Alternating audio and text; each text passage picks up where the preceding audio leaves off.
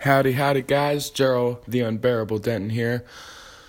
And today, I want to talk about being yourself and finding yourself and knowing your passion, your hobbies, your likes and your dislikes, and they're all different.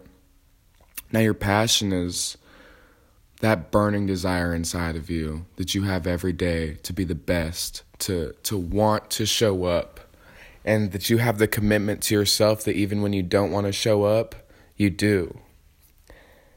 And it's crazy because, like the average college student probably changes their major, 4 times or something.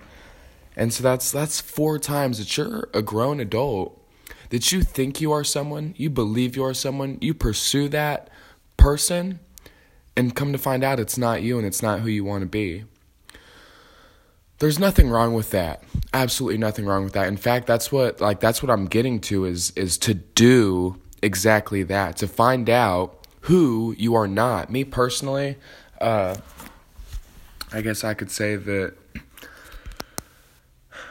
for a long time I didn't know who I was.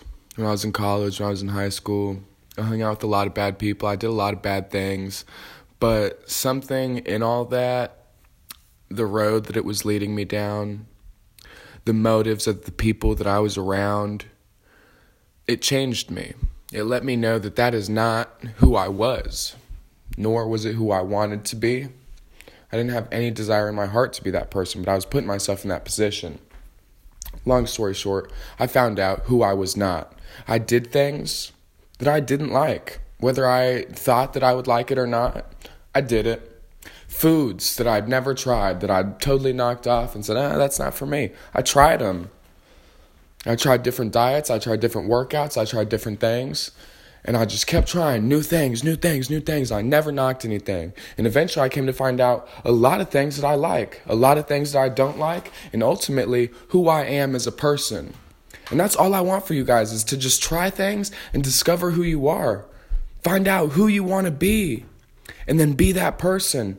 Make the steps, the calculated steps that it's going to take. Ensure that everything you do is going to put you on your road to success. Every favor that you ask of another person, not only does it help them, but it helps you. Now, the idea behind that is that if it's going to help them, it's because you're surrounding yourself with someone on the same mission as you.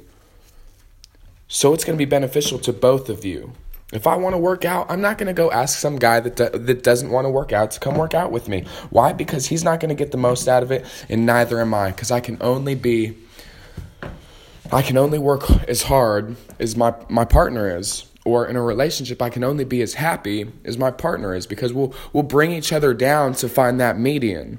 You can push him harder than he wanted to go, but he's also bringing me down from how hard I wanted to be working. We got to find those people that are only going to make us better. We got to cut out some losers and find some winners. Find some people that you love to surround yourself with, and is going to kick your ass every single day to push you to be better, people. We got to do this. We got to change now. We got to break these habits, try these things, and discover who we are, who we want to be, and what we are going to do. Leave your mark on this world, because you only got one opportunity, guys. I love you. I'm about to go get this grind. Peace out.